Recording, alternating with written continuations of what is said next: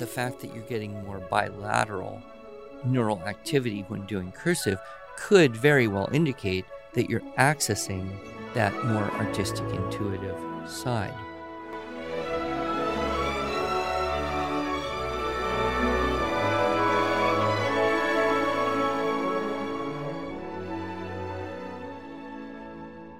Hello, and welcome to the Arts of Language podcast with Andrew Pudewa, founder of the Institute for Excellence in Writing, or as many like to say, IEW.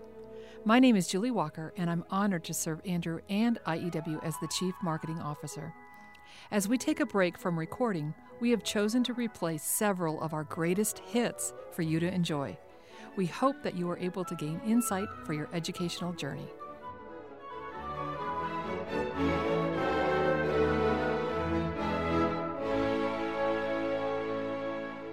So, Andrew, have you ever had a conversation with someone when you say, I work for the Institute for Excellence in Writing, and they think you're talking about handwriting? Maybe once or twice. People have asked, is that about, handwriting? Right. And I get that frequently for some reason. And they'll say something like, oh, that's so good because they so rarely teach handwriting in school. And then I have to say, well, actually, it's more English composition than it is the act of handwriting. But today we're going to be talking about handwriting. We are. Rather than composition. Exactly. And of course, historically, there's a huge connection between the two. And some of the more interesting new research that's come out supports the case for handwriting, even cursive handwriting, against kind of the majority opinion that it's a 20th century skill that nobody's going to need anymore because writing on paper will become moot when everyone is typing everything or more likely just talking to their machines in the next few decades. So, there's kind of an interesting debate going around. And, if you do research, you can find things to really just support any argument you want to in this world. But I would say this question of cursive is maybe one of the very few times that I have changed my position significantly over the years. I think probably when I met you and I was doing the Teaching Writing Structure and Style seminar, I would make a joke and say something like, well, boys don't do cursive writing. The reason you teach them is so they can grow up and read their wives' handwriting. And at that time, I think, in the late 90s, early O's, we did see that when you would meet a person or a student who was doing cursive writing, a super majority of the time it was a girl or a woman. Right. That has probably even changed a bit, only I have changed in that I don't think the only reason you would teach cursive to boys is so that they would be able to read it. Although that is one good argument. Right. If you do not learn to write cursive, you will not be able to read it. And there are many thousands probably of young teachers in this country who didn't learn cursive in school themselves and probably could not read a facsimile copy of the Declaration of Independence or maybe even a cursive written letter from a grandparent. Right. In fact, I saw this funny little cartoon. These two old ladies were sitting there, and one of them said to the other, ha, ha, ha, pretty soon cursive is going to be our secret code. Right. But I've met children who couldn't read cursive letters, notes from grandparents, and had to have mom or dad read it for them. So as a starting point, you could say, if you ever want to be able to read something written in cursive, then you probably need to spend some time learning to write it, whether you start at the beginning, which we can talk about that, or whether you do it for a limited period of time and then revert to something other than cursive. That's one point in favor of just connection with the past. Right. I know that when I was in second grade, I think it was, the teacher was getting ready to teach cursive, and she would walk around the room and see which students had exceptional manuscript printing. And if they did, they would be allowed to learn cursive. So that was the big, we want to be good printers so that we can learn cursive. It was very exciting. And that, you believe, was in second grade? I think it was second or third grade, yeah. Because usually, at least I think our generation and forward, there's been this tendency to say, teach block letters, what often is called manuscript, in the beginning. So kindergarten, grade 1, grade 2, and then introduce cursive in grade 3. Right. And then in our case, where I was in school in Southern California, it was a requirement to continue to turn in papers in cursive, I think all the way through 8th grade, through middle school. And then in high school, they seemed to just completely ignore. And so I, like a lot of guys, stopped doing cursive and started printing or doing some kind of hybrid writing. Right. But I am grateful in retrospect that I had those years of enforced cursive, because I can read pretty much any handwriting I come across. Right. But a few years ago, I did this talk, Pen and Paper, What the Research Says. I think we did a podcast on that. Yes, we did. And so people could go and listen more to that or listen to the whole talk on the website. I became interested as a result of changing myself. I believe I was somewhere around the age of 54. Okay. Which but just last week, right? Yeah. And I was at a conference, and it was actually Iris Hadfield. She is Cheryl Lowe, who founded Memoria Press and is since passed on. Her sister, she wrote a cursive curriculum, and she got me. I was at this conference, and she was there, and she started talking to me, and super lovely lady, and up there in years. I don't know, probably late 70s, pushing 80 maybe.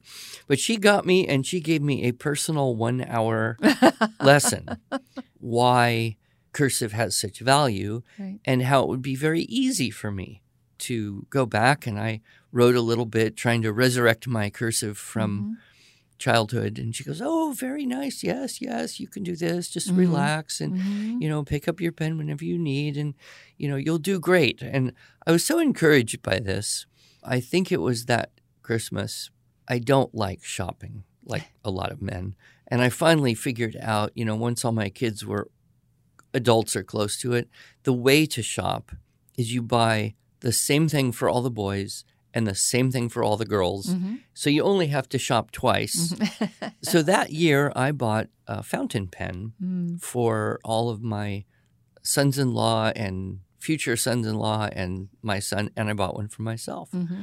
And so that Christmas Day, we're all us guys sitting around trying to use a fountain pen. And those things happen, I think, kind of in a combination way, this little mini lesson from Iris and this getting a fountain pen. And I just thought, you know what? I'm going to go ahead and retrain myself as an adult to write in cursive. And I would say it took me 6 to 9 months maybe. And I wasn't doing a lot. I was just doing it in my Latin workbooks because I was teaching Latin at the time. So I had to do, all the exercises to learn this stuff. So One step ahead of the kids. Maybe, 20, 30 minutes of cursive writing a day, max. I'd say maybe, 6 to 8 months maybe. And then I could write in cursive faster than I could print and as legible. And so I kind of shifted over, and I will oftentimes, handwrite things out in cursive. It's kind of a very nice thing to be able to do. But it did take training because there had been that long period of time where I just never did it. Well, and as a result of your position at IEW, both previous to your lessons in cursive and now going forward, this informs some of our products. So the Primary Arts of Language, PAL, which is our Learn to Read and Write program, pretty much starts as the traditional schools do, which is manuscript, printing. And I know when I was a school teacher and I taught first and second grade, that's what I taught my students as well, is the printing, and then later they moved into cursive. So, but we've also come out with a book as a result of your lessons and also based on the work of Mrs. Ingham, because she taught cursive, this book, Cursive Knowledge, that's basically a handwriting course for all ages. So someone like you, Andrew, of course, you were the impetus to create this book, could learn cursive as a man. Or if you have a junior high student who just struggled with cursive, this is just, I wouldn't say this is a semester-long course. This is kind of a boot camp of reteaching yourself how to do cursive, or for even the younger kids, maybe for the first time learning cursive. A lot of states and school districts that have adopted the Common Core language arts discovered that there is nothing about cursive writing in language arts. In fact, there's really almost nothing about writing on paper. There's something about legibility in primary grades. Right. And then it's gone. Right. And keyboarding becomes the main thing that's talked about in the language arts standards. But quite a number of states, I believe there are 7 now, 7 states that have determined that they should teach cursive in schools. And, so the arguments kind of go like this. On one side, this is articulated by Morgan Polikoff, who at the time when he wrote this in 2013, and this was kind of at the peak of Common Core is here now. He was an assistant professor of education at the University of Southern California, and his argument goes like this. Cursive should not be taught because very few people use it. There is little research to show positive effects on other learning. We could look at that comment in 2 ways. Number one, he found very little research. Right. Because you can always find what you want and not find what you don't want. But some of the research I found since then actually does indicate a positive effect, especially for your dyslexic students. Right. There's a whole bank of interesting research about cursive writing and dyslexia. He did point out that the Common Core, which he called well-constructed standards, do not require it. And I think the main argument that you hear is that cursive instruction takes time away from more important or valuable things. And then the extension of that usually goes into a STEM. We need the science and technology and engineering and math and all that. And so if we spend time doing cursive writing, we will spend less time teaching those things. Which is true. And that would be bad. Yes to something means no to something else. But whatever you're saying no to, it had better be something that you really don't need. Yeah. So right around that same time, William Clem, also a PhD, he wrote an article for psychologytoday.com where he made an argument for cursive, that cursive should be taught because it builds sensory motor coordination. It develops the brain better than printing, and there is research to support this, significant research. What I mentioned earlier, learning to write in cursive allows a person to read it. Cursive letters are more distinct, easier to recognize. And cursive writing helps prevent letter reversals and helps with dyslexia. Right. And then finally, I don't know how you measure this metrically. Part of his argument is that when students write in cursive, they develop a sense of accomplishment, pride, individuality. And in fact, I have talked to people who work in banks, and they will sometimes have to deal with young people who never learned cursive. And one consequence of that is they don't really have a signature. Interesting. They can print their name in a kind of differentiated way, but they don't have a signature in the sense that you and I would think about that. So those are the 2 cases. I think most people that would be listening to our podcast, using our materials, would probably lean toward the argument for cursive, although there is the challenge of, well, how do you do it? When do you do it? Right. Really, what if a child is complaining and it's just overwhelming and you've got tears, and is it worth it, et cetera, et cetera. One fascinating little thing I came across in preparation for the podcast, I was kind of looking for some updated information. Evidently now there are several cursive summer camps. Oh, my goodness. Where Wow. parents can send their children to, a summer camp where they get to obviously play games and do sports activities. But one of the things they have as an objective is to teach a child in a relatively short period of time cursive writing. We should ask them if they want to use our book for that. we could look into it. I had never heard of such a thing before. When I was a child, I went to a music summer camp, and so we would do 3 or 4 hours of music a day, which, when you're 11 years old, that's a lot of violin playing. But then we do the other things. But I thought, cursive. I went to a speed skating camp year after year, yeah.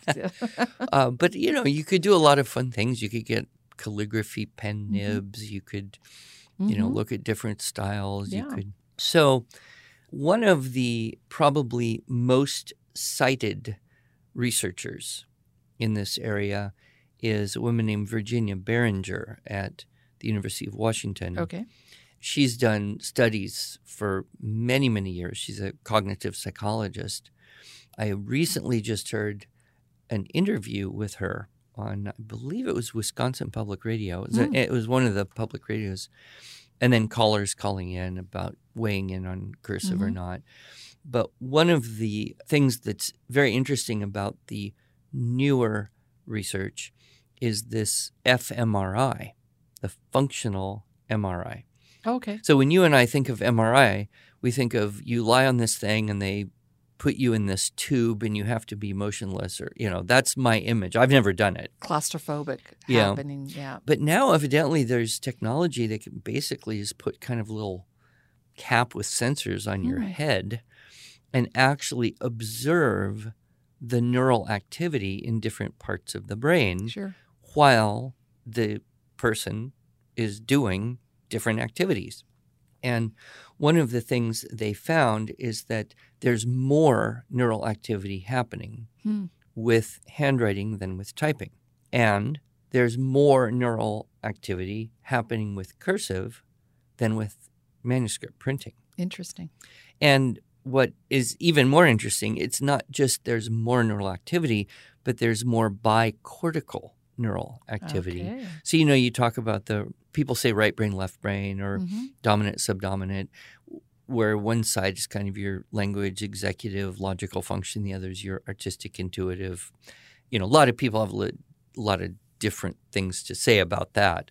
But the fact that you're getting more bilateral neural activity when doing cursive could very well indicate that you're accessing that more artistic, intuitive side. Yeah, because those loops have to look pretty. Perhaps. Yeah, and does that affect the quality of language? That's an area where the research seems to not be conclusive. With younger children, evidently writing on paper, children produce more and better writing. Whereas older students typing, keyboard, and a computer, they will produce more and better writing. What I usually say is I think there are significant benefits of keeping kids writing on paper, at least their first draft of something, for as long as possible. And that's usually going to be around 12, 13 years old. At that point, the kids are just going to be like, well, why? Why can't I just type it? Come on, really? Look at the world. Okay, but at least you got 5 or 6 years of writing on paper, and you do have the skill of doing that.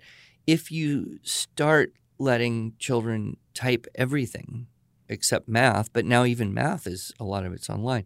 If they pretty much start typing everything in the primary grades and up, they could become adults who actually don't have the ability to write on paper with any kind of fluency, confidence, or speed. And I think all of us would agree that'd kind of be sad. Yep. I live in the modern world as you do, and our life is full of technology. Mm-hmm. But I am very grateful that I can take notes on paper Right. or write things. I would be very sad if that ability was not there, if it had never been developed, or, Mm-hmm. God forbid I should get a stroke or something and lose that. Mm-hmm. So that's why I'm always suggesting. Another bit of research does show that students who write in cursive score higher on standardized writing assessments, Okay. including the SAT and ACT essay portions. Okay. Now, there could be this could be correlation, not causation. You can't necessarily that writing in cursive makes you smarter and therefore or makes you a better writer. What you could notice is that if you write on cursive, you will write faster, Mm-hmm. significantly faster. Right. In many cases, 20 to 30% faster. Hmm.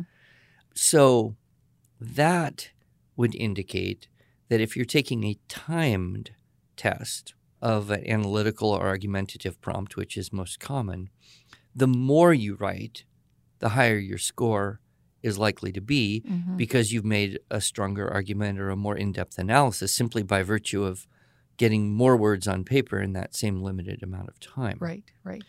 But there could be other elements. And one study, this was Anne Mangan and Jean-Luc Villet, an article published in a book called Advances in Haptics. Haptics is the study of multisensory interaction, so touching and hearing, right? So a lot of people set on their phone a haptic response. So if they're using, a keypad and they want to know that they touched it, the phone will emit a little sound. Yep. So I didn't know this word haptics, but what they found is that the neurological benefits you get from doing cursive writing appear to be very similar to the neurological benefits you get from playing a musical instrument. That there's a multi-sensory integration somehow that happens more than printing on paper or typing. So learn cursive so that you can be smart. Well, I'm not going to say that is conclusively supported by all the research, but there's nothing that would oppose that idea that cursive makes you smarter. Right, right. And I know one time when we were talking about this years ago, when you were, basically preaching to yourself and others about the value of cursive, you mentioned something about how it could help with ADHD children. Oh, yes.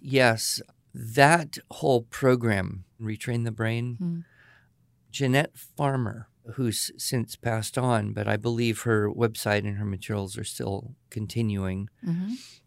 She found that you could actually see big improvements in behavior by retraining the brain with a combination of cursive handwriting, beginning with just simple loops, like sequences of L's, which is how, people used to learn long ago, is they would just make these shapes without being letters. They would make basic movements again and again and again. Anyway, with cursive writing and a particular type of rhythmic music. And I thought that's kind of interesting because if you're a bit ADD and you're trying to write a word and you write a letter and then you pick your pen off the paper, you're done.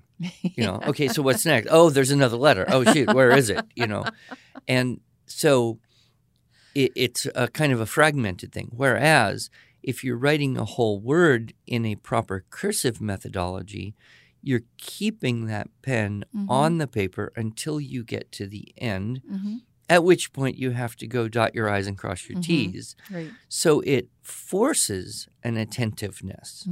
And her research, and good heavens, her bibliography was about 17 pages long. I never saw such an extensive collection of research.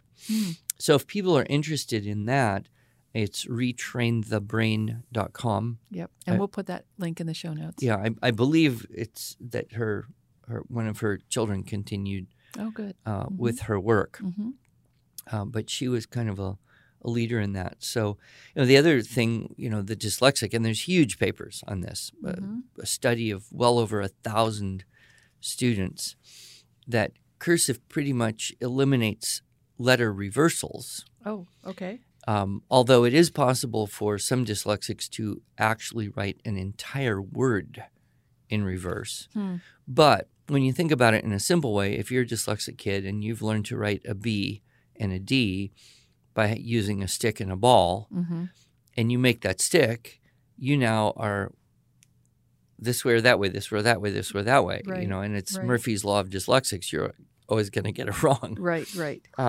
Whereas when you think about the kinesthetic activity of creating a B, it's an entirely different muscle memory, kinesthetic, tactile experience than making a D. The shape, the motion, it's completely different. Right. And so it also reinforces that left to right. It makes the letters more distinct in the, people call it muscle memory. That's actually not true, but it's the memory in the part of the brain that controls the muscle rather than the part of the brain that visualizes the letter. Right. So you mentioned a couple of learning disabilities, ADHD, dyslexia. What I find interesting about this is that we can think that cursive is complicated, but yet for these kids, this is actually something that can help them, and it's not complicated. Yes. Well, the truth is about cursive that prior to the early 1900s, all children were taught cursive first from the age of starting to write at 6 years old or so. So some people believe that cursive is more difficult for children because we've had 100 years now. First you teach manuscript, then in third grade you do cursive. But before that, it was pretty much universal. In fact, Sam Blumenfeld wrote an article, 2005, Practical Homeschooling, number 63. And in his article, he made a case for actually teaching cursive first. And he made this observation, which I've seen now because I'm watching grandchildren of all different ages, right? Children naturally make curves and circles before they make straight lines.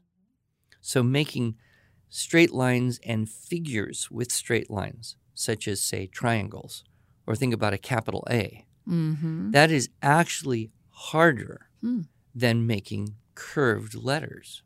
So that's kind of fascinating. Yeah. Another thing that he pointed out is that, your writing habits are most firmly established in the first few years. Oh, sure. Right? So if you start printing and then you have to remediate, you lose momentum. There's resistance. You're now slower writing in cursive than you were not writing in cursive. And nobody likes that, right? Especially not a little kid who's 8 or 9 years old. Right. Nobody likes getting slower. No. Right?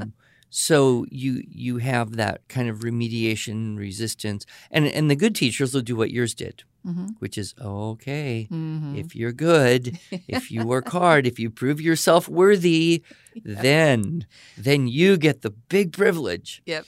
And that probably tends to work better for the girls. But and it wasn't actually until typewriters became ubiquitous that printing was taught first in schools. So it was really at the turn of the 1900s. Sure. Yep.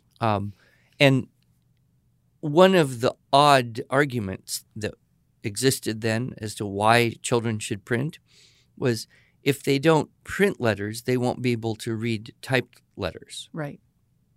Only that makes no sense at all because there had been typeset books for hundreds of years.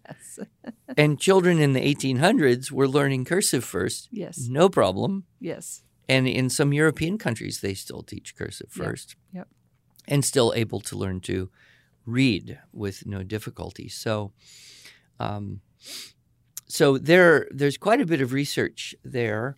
And, of course, most people I meet are not immediately enamored with the idea of cursive first, Right. it seems like, oh no, Yep. how would I ever do that? Yep. It seems unreasonable, but there's plenty available. And, with our book, I think we've got a nice balanced thing where we've got very clean, clear letter formation. We're not touting Spencerian or Dinelian or any of those. It's just a simple, clean font. We actually worked with a designer to create our own IEW alphabet in cursive, and all of our letters start at the baseline, which we, through you, have learned that was very important. Right.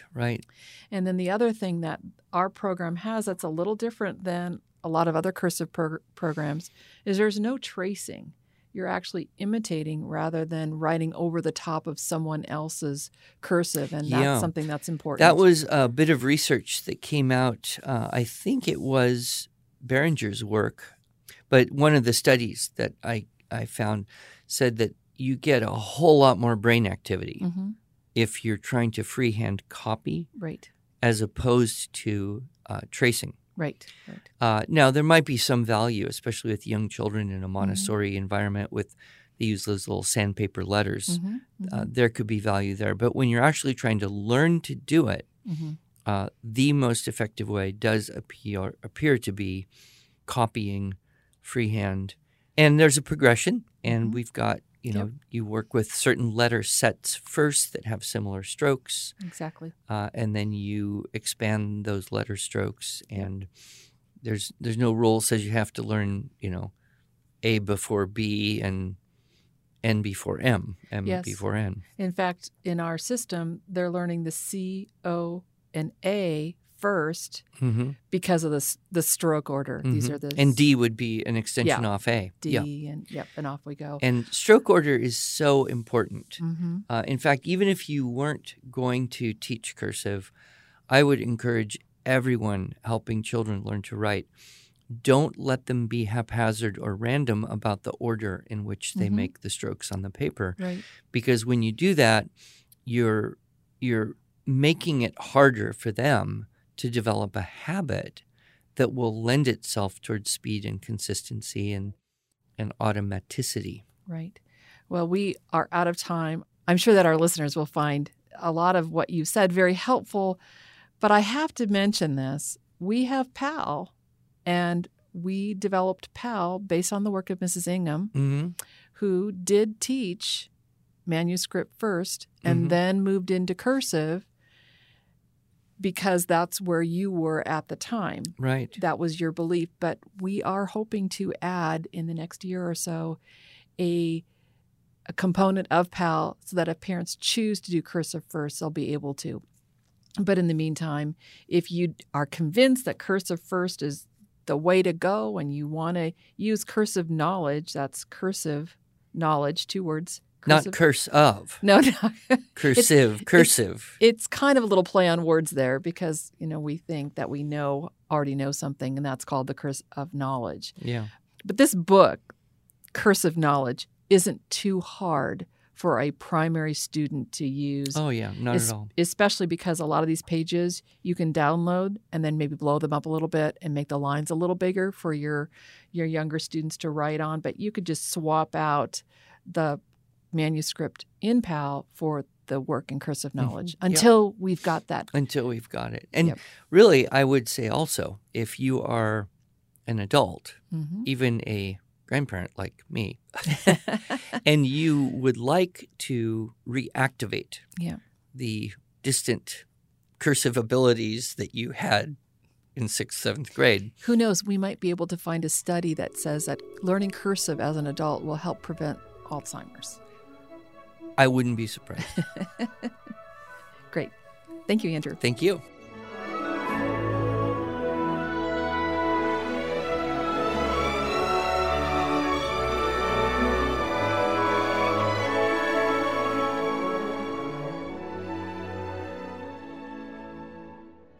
Thanks so much for joining us for one of our favorite episodes. If you enjoyed this episode and want to hear more, you can subscribe to this podcast on iTunes, Google Play, or Stitcher, or you can visit us each week at iew.com/podcast.